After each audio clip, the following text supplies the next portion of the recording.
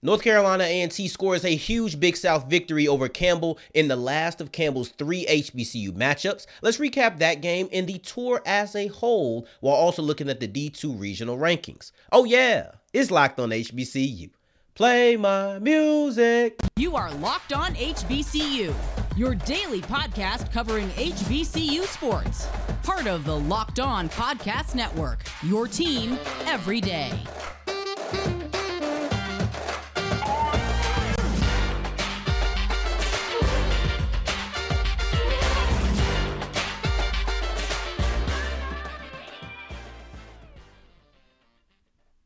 What's going on, family? Welcome back to another episode of the Locked on HBCU podcast, your number one daily one-stop shop for everything HBCU athletics, Monday through Friday, part of the Locked on Podcast Network, your team every day. And I, of course, am Darian Gray, a.k.a. the Mouth of the South, Texas Southern alum and former TSU Herald sports editor. Thank you for going on this journey with me, making Locked on HBCU your first listen of the day every day. And remember, just because the mic cuts off does not mean that the journey is over. It just means it's time to follow me on Twitter at South Exclusives. Don't forget the S on the end. In North Carolina, A&T just got a monumental Big South victory. I tried to think of a couple of synonyms for big because I didn't want to say a big South victory. So monumental, huge. And really, it's to boil it down, it's an important victory for the Aggies. Like without all of the synonyms and all the extra stuff, this is a big-time victory and an important matchup for North Carolina A&T to make sure that they won. And I was very impressed with the resiliency that they displayed for them to be able to come out with this victory. So for me, the story of the day is Bhayshul Tuten. And y'all know I've talked about how I'm a fan of his, and I really enjoy this game. Actually, let me rewind. Let me tell you why it's important first so we can set that stage. This is important because there were only 3 undefeated in the conference, undefeated Big South teams coming into this week, and Campbell and North Carolina A&T were 2 of them. By doing this, with only 2 conference games left in the season for the Aggies, they put themselves in a position to where really they just need to beat Gardner-Webb in that last game of the season, and they will have an automatic bid to the playoffs. That's why this game was so important. So in the moments or the multiple moments that really stand out in this game are the 30 carries that came from Bhayshul Tuten. You could break them down. 30 carries that were all pretty important into the game because this was the most yards that Tuten had all year long. And y'all know I'm a fan of Tuten. Y'all know I love the consistency that he brings. And I guess in a way, this was kind of inconsistent I say this with air quotes because it was such a spike up from what he had been doing. He had been pretty much getting 100 to 150 yards every game since week 2. This game, he goes 250. That's a dominant performance. And this right here was a clear indicator of just how much of the engine he can be for the offense. We've already seen that, and we know they want to run the ball. But with Jalen Fowler, we've seen them kind of open it up a little bit, and it's not as if the passing game just disappeared. However, it was clear who the engine was. In a game where you knew you needed it, you knew how important this game was. It wasn't a game where afterwards you might say, oh man, it was a good thing we won. No, coming into that game, you knew just how important that it was going to be. And Bhayshul Tuten was the engine that you used to keep your offense driving and keeping it going. That's saying something. Jalen Fowler has played, I think, about 5 games, like a lot of time. 5 games. He played in that South Carolina State game, and I think he started 4 games since. Let's see. I think that's 4, right? Let's just say 4 or 5 games. In these 4 or 5 games, off the top of my head, I can't remember, Tuten has actually not carried the ball more than Fowler has passed it, nothing but 2 times. This was one of them. So only one time coming into this game had Fowler had less passing attempts, and that's not even including scrambles, just balls that went into the air, than Tuten had rushes. In this game, Tuten had 30 carries. Fowler didn't hit the 30 number through the air. In a game where it was so important and you knew you needed to have it, you laid on your best player. That's who you relied on because you know that if I put the ball in Tuten's hand, something special is going to happen. And special things did happen because on 30 carries, he had 256 yards. Now, something that I've done, and this is just an internal thing, is I've made Bhayshul Tuten versus Jarvian Howard a thing for me. And not in a one has to be above the other type of deal, but I just feel like I've heard a lot about Howard. Now, admittedly, I'm a SWAC guy, Texas Southern alum. That's something that's more in my face. I don't know if I follow too many North Carolina A&T people on Twitter. If that's the case, please follow me at South Exclusives. Y'all see it right here. Please follow me. Tell your North Carolina A&T family and friends to follow me because I want to talk to you guys, right? So maybe that's the case. But I've heard a lot about Howard. Heard he's going to be newcomer of the year, and I think he deserves a lot of the praise that he's getting. My only thing is that Bhayshul Tuten also deserves that praise, and I don't feel like he has gotten it. And that's my thing. Never one to bring down Howard, only one to bring up Tuten. So you'll never hear me knock him. I think they're two different styles, and their team had different levels of success. That's why I don't think it's really been a conversation, but I do think that it should have been. Tuten is consistent, 100 to 150 yards. Howard has had explosive plays, 200 and almost 200 yards and almost 300 yards in separate games. It's different styles. Alcorn was really hot to start the year. North Carolina A&T wasn't. North Carolina A&T is hot now. Alcorn is disappointing me. The difference between styles, one's more just attention grabbing, but then also the team success is the reason I don't think you have heard this conversation much, and I don't think you will, because they just aren't on the same level of success at a team at the same time. Hopefully North Carolina A&T does not go down, but I do have a feeling that Alcorn will go down. Then also in this game, Campbell jumped up to a quick lead. We're going to switch gears, talk about the defense. Campbell jumped up to a really quick lead, and that was 28-10. It wasn't just the 14-0 start. At the end of the first quarter, they were up 18 points. At the end of the first half, it was the same exact score. No scoring happened in the second quarter. So now you're looking at a big-time lead that has to change hands, and this is where the resiliency comes back, because obviously we know North Carolina A&T wins this game. After scoring 28 points in the first quarter, they only scored 10 the rest of the game, Campbell did. After only scoring 10 points in the first quarter, and 10 points in the first half altogether, they scored 20 in the third quarter and 15 in the fourth quarter. That's what North Carolina A&T did. That is a very, very resilient performance from both sides of the ball. And I wanted to highlight it because if you just look at the final score and you don't actually look deeper to try to get context, it looks like a shootout. I mean, it's a high-scoring game. You can't knock that at all. But a shootout kind of implies that there's no defense being played. And that's just not true. Yes, you do not want to allow 38 points. Do not want that at all. However, if you're going to tell me you allowed 38 points and you tell me how it happened, and it's that they scored 28 in the first quarter, not in the first half, the first quarter, had 300 yards in the first quarter, and then you only end up with 38 points allowed, I'm going to talk about how resilient and how much that defense bounced back. That's my story. That's my storyline. Of course, you can talk about the 38 points. You don't have to talk about the same things as I will. But that's what I'm going to focus on because that's what was impressive, and that's what led to them winning the game. Because when you allow 28 points in the first quarter, sometimes it doesn't matter how much your offense kicks it in because that's just too much to overcome. Because there's a reason that 28 points got scored on you.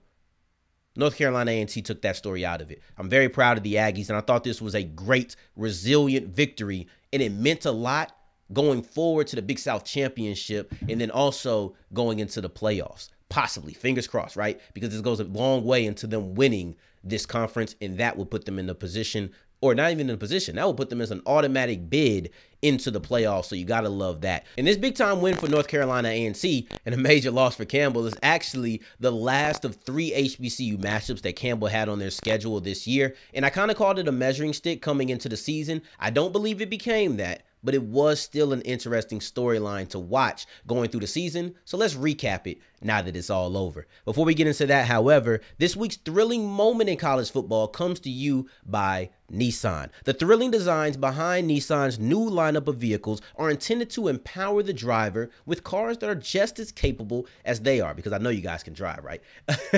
But yes, that's the intention behind this lineup. And when I think of unbelievable abilities, I have to think about Bhayshul Tuten. 30 carries, 256 yards. He had 2 touchdowns that were over 40 yards, one of 42 and one of 70. Yes, I think it was 70 on the dot. I don't know if unbelievable is the right word, but thrilling most definitely is. I've seen him do it for weeks upon weeks. I believe that he could do it. It didn't shock me, and it was great to watch him do it on such a big stage. And this segment has been inspired by the thrilling new designs featured across Nissan's new lineup of vehicles. Pursue what pursue what thrills you in the all-new Frontier, Armada, or Pathfinder today. Available now at nissanusa.com.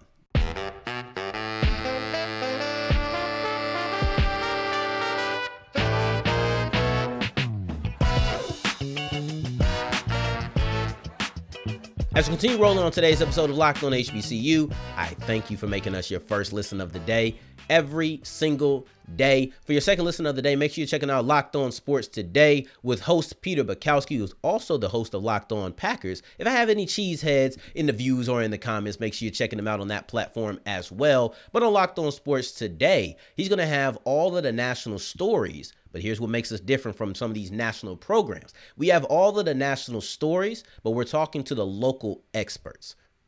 They actually know. They're there. So they can actually tell you exactly what's going on. So make sure you're checking out Locked On Sports Today. And Campbell had 3 HBCUs scheduled this year.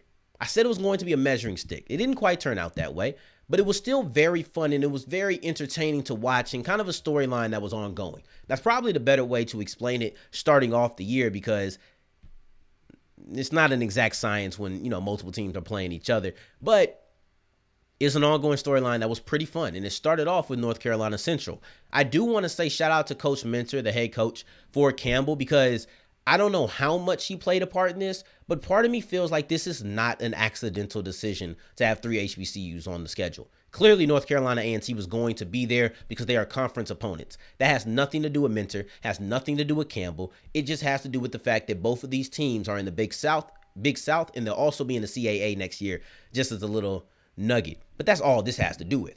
But then you look at Jackson State. Coach Mentor specifically went to the athletic director when Jackson State hired Deion Sanders and said, I want to play that team. And they made it happen. I don't know if the same thing happened with Central. Part of me would like to believe that's the case because I don't want to think this was an accident that they played 3 teams. But regardless, it's still fun. Even if it wasn't like, I want to play HBCUs. And it's not like we need a PWI savior with anything, right? But it's still pretty cool to see them play 3 HBCUs, and 2 of their out-of-conference games did go to HBCUs. I think that's pretty dope. That's just me personally. But regardless of if it was purposeful or accidental, it happened. And let's start off with North Carolina Central.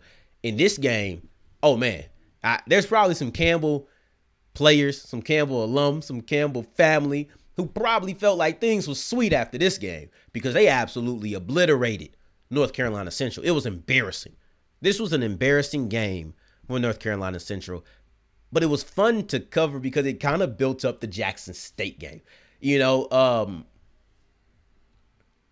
Some people ain't gonna like this, right? But when you look at Avengers Infinity War, for those who are in the MCU, this is my personal opinion. The Hulk has been a sacrificial lamb so many times. But let's just specifically focus on Thanos. Thanos opens up the movie and he smacks Hulk up. Hulk looks incredibly weak. Hulk ain't recovered since, but he looks incredibly weak. And even when you think he's going to get back to form, he then doesn't. Hulk was a sacrificial lamb to me to make Thanos look good. Now, of course, this isn't a storyline where you can write how things are going to happen, but in a way, North Carolina Central, who hasn't looked the same since, if we're going to be honest, and even when they dominated Morgan State and you thought they were going to get their mojo back, they didn't. They then had the scene where Hulk screaming in a suit and he won't come loose when you had to go against when you had to go against South Carolina State. So it's kind of like the parallel still running. But overall, they looked so bad, and you want to call them a sacrificial lamb, so to speak, for Campbell, because then it made the Campbell versus Jackson State game have even more allure. Had North Carolina Central came in and even beat Campbell, they didn't have to dominate them the way they were dominated in real life, but if they had even just beat Campbell, this Jackson State game is not going to have the same, ooh, let's watch.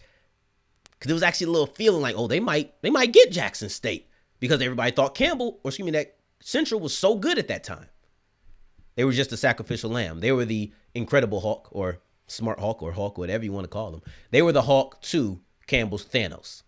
Built him up. But even Thanos had to eventually lose. And that's exactly what happened against Jackson State. The run game that was so dominant against Central was non-existent for the most part against Jackson State. They were able to run the ball all up and down Central. When it came to Jackson State, that wasn't the case, and it led to them not having as many plays. It led to them not having as much success on offense. and Jackson State came out victorious in this game. So now it's 1-1. And we already know how this Central game went, right? They got out hot, but they cooled down, and A&T was able to make up and win this game. So we know how that one went. So now you're looking at a team that is 1-2 against HBCUs. Anybody who tells you that this game was, or these games weren't challenging, they're lying. I know how these games transpired. You don't need to make them sound like they're a dud. I prefer for Campbell to be a good team. It makes the wins more impressive no matter how you got them. I'm not going to sit here and act like they were no challenge or they were a walk in the park or they just ran over Campbell. That didn't happen. It did not happen, okay? And I don't need to boost it up to say that. Now, I'm sure we all wanted HBCUs to win, and that's what happened. I wanted entertaining games, but I wanted HBCUs to win in those. We're all HBCU fans. A variety of HBCU fans are in here, but we're all HBCU fans. Except for that one guy who was here when Jackson State beat Campbell. He was going at it with the Tiger fans. Hopefully we can get him to go at it with the Aggie fans as well. But now he might not if you watch the whole episode. And he might know I just want to be entertained, okay? It was fun in the comments, so it was nice. How you doing, sir, if you're still here? If you're not, oh well. Anywho, this game was challenging, and I thought it was very impressive to really watch these games because you look at it, Jackson State hasn't had another game in which they didn't win by double digits. This was the only game that happened in. North Carolina A&T hasn't allowed 30 points to an FCS school all year except for North Dakota State and now Campbell. And they put up 38. North Dakota State put up 43. These were impressive performances. And the fact that it was a challenge makes it even more fun to cover. I'm just glad the HBCUs won. And going forward, we're going to be talking about the D2 regional rankings because though Virginia Union lost to Chowan and it felt like they might have lost it all, it seems like they have not. They are still in the top 7 for the Super Region number 2 top 10 rankings. That is very exciting because it means their playoff hopes are still alive. But before I get into that, I want to tell you about Sweat Block. There is no shame in sweating. I live in Texas. When it's hot, when it's in the summer, sometimes I'm like, man, I'm really sweating in here. And then I got to wipe the pits with a little bit of Sweat Block because I don't want to see the stains. I don't want you to see the stains. I don't want her to see the stains. I don't want any of that, right? So with that being the case, Sweat Block is phenomenal for that. And we've all been there. I'll tell you the truth. Sweat Block is how I fixed it. But you might have a big presentation where you get nervous. You might have a first date where you get nervous. It happens. It happens to the best of us. And that's okay. As long as you got Sweat Block, the only person who's going to know that you're nervous is you because he or she will not be able to see just how nervous you are. Make your stress invisible, right? There you go. Sweat Block. Make the stress invisible. And you can get 20% off at sweatblock.com by using the promo code LOCKED ON, or you can go to Amazon.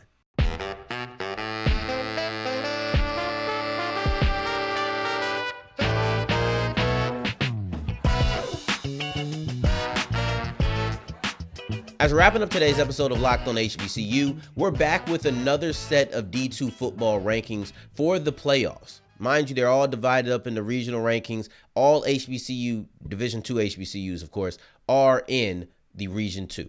So Super Region 2 is the CIAA and then also the SIAC, amongst other teams.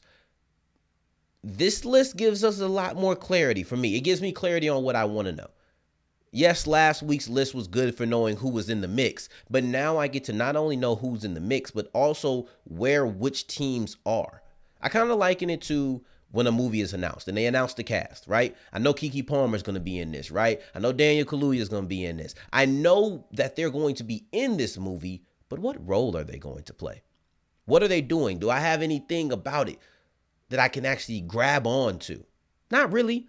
I just know the cast. I just know the people. I just know the teams. But now this second list is kind of like the first trailer where now I get to see a little something. Now I know a little bit of the plot. I don't want to say the whole plot, but I can see a little something that's going on. I know what Keke going to be doing. I know what Daniel going to be doing. Now, instead of just knowing that Benedict is in this top 10, which wasn't even a surprise, but instead of just knowing they're in this top 10, I now know they're number 2.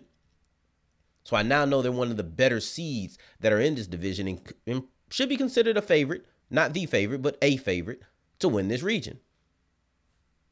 That's what I mean when I say this list gives me more clarity, because I came on yesterday and I detailed how I wasn't sure what was going to happen with Virginia Union. They're number 5. To me, this tells me that they were pretty stinking high last week because they lost. Yet they're still 5. So they were probably 3. They might even have been 2, to be honest. It wouldn't even have shocked me if they were above Benedict. I kind of wish that they would have won just so we could see what would have happened, what that outcome would have been. That would have been kind of interesting to me. Last week, you had 4 HBCUs. You had Benedict, you had Albany, you had Fort Valley, and you had Virginia Union. Those were the 4 HBCUs who were in the mix. Don't know where they were, but they were in the mix. It's my assumption that at least 2 of them were in. That's not fair. It's my assumption that I think 3 of them were in. Because 2 is just too easy, right? But now you have 5 HBCUs who are in the mix. And because we actually have numbers attached to them, I can tell you that 3 HBCUs will be in the playoffs if we started today. Benedict is at number 2. Virginia Union is at 5, as I mentioned earlier. And then Tuskegee, who wasn't even in the top 10. Mind you, some teams are going to fall in, some teams are going to fall out. That's just how it goes. Tuskegee, who wasn't even in the top 10 last week, is now at number 7. So if the playoffs started today, they'd make the cut. Let's start off with them because they are a newcomer, and then I'll tell you the other 2 teams who are just in the mix, but not quite in that top 7. Tuskegee won the SEAC West last week. And funny enough, if the playoffs started today, it's 2 versus 7 in the first week. You would see Benedict versus Tuskegee. Luckily for you, you don't have to hope that happens. You're going to see it at the SIAC Conference Championship. That kind of hurts Tuskegee or Benedict. You're not going to see that matchup in the playoffs likely because if Tuskegee wins, they're going to rise. Benedict's going to drop. I doubt they're going to schedule them at 4 and 5 to where they play again. If Benedict wins, Tuskegee is probably going to drop out of the top 7 because they're right on the cusp. So you're right. You are the bar. Anything under you, you don't make it. You don't really want to be the bar ever in anything. You don't want to be the person, if you're worse than this guy or you're worse than this girl, then you are pretty bad. You don't want to be that. Or if you under them, you ain't made the cut. You don't really want to be the bar in most situations. Sometimes you be like, okay, at least I was the last one in. At least I got in, but most times you don't want to be in that position. But that's the position that Tuskegee is in. I've already talked about what Virginia Union is at as far as dropping. But if I'm them, I'm coming in and I am trying to beat the dog crap out of Virginia State. Point blank, period. It is really that simple because I need a statement win. I'm not going to win the conference. Likely. I'm not going to get to the conference championship. I need to make sure that the last time you see me, I am putting up a statement performance in whooping the butt of Virginia State. Period. Trust me, if we wasn't on camera and we were in the locker room, it ain't so PG. You got to make sure that you dominate Virginia State if you are Union because that is going to be the last time they see you. You're at 5. You don't have much room to drop. I think you're going to make it because you're here, but you don't want to even risk it. Put a dominant performance on film and let them deal with that. The 2 teams who have not made the cut are Fayetteville State, who is at number 10. They are the last team to get in this top 10. And then also Albany State, who is at 8. So they're the one team out. Albany State just needs a little bit of luck. They aren't going to make the conference championship, so they're not going to win the conference championship. You just need a little bit of luck. And Tuskegee losing could do it for you. The only problem is Fayetteville State, if they win a CIAA championship, they might jump Albany. So it's kind of a leapfrog game. And that'll be interesting. But those are the 2 teams who are in the mix. Fayetteville State, Albany State in the mix. Virginia Union, Benedict College, and then Tuskegee are in the playoffs. If it were to start today, Benedict just has to keep doing what they're doing. They are at number 2. If Delta State loses, they'll be at 1. But if they continue to take care of business, at worst, they'll be at number 2. And that's the good news that we're going to end it off with. Tomorrow's episode, you will hear another set of rankings, but this time is going to be talking about our FCS HBCU teams. So I cannot wait to do that tomorrow. I appreciate you for making us your first listen of the day. Every day for your second listen of the day, go ahead and check out Locked On Sports Today with Peter Bukowski, breaking down all the national news with the local experts who know better than everybody else. In the meantime, in between time, if you're looking for me, you can find me on Twitter at South Exclusives. Until the next time that we hear each other, family, take care, stay blessed. Peace.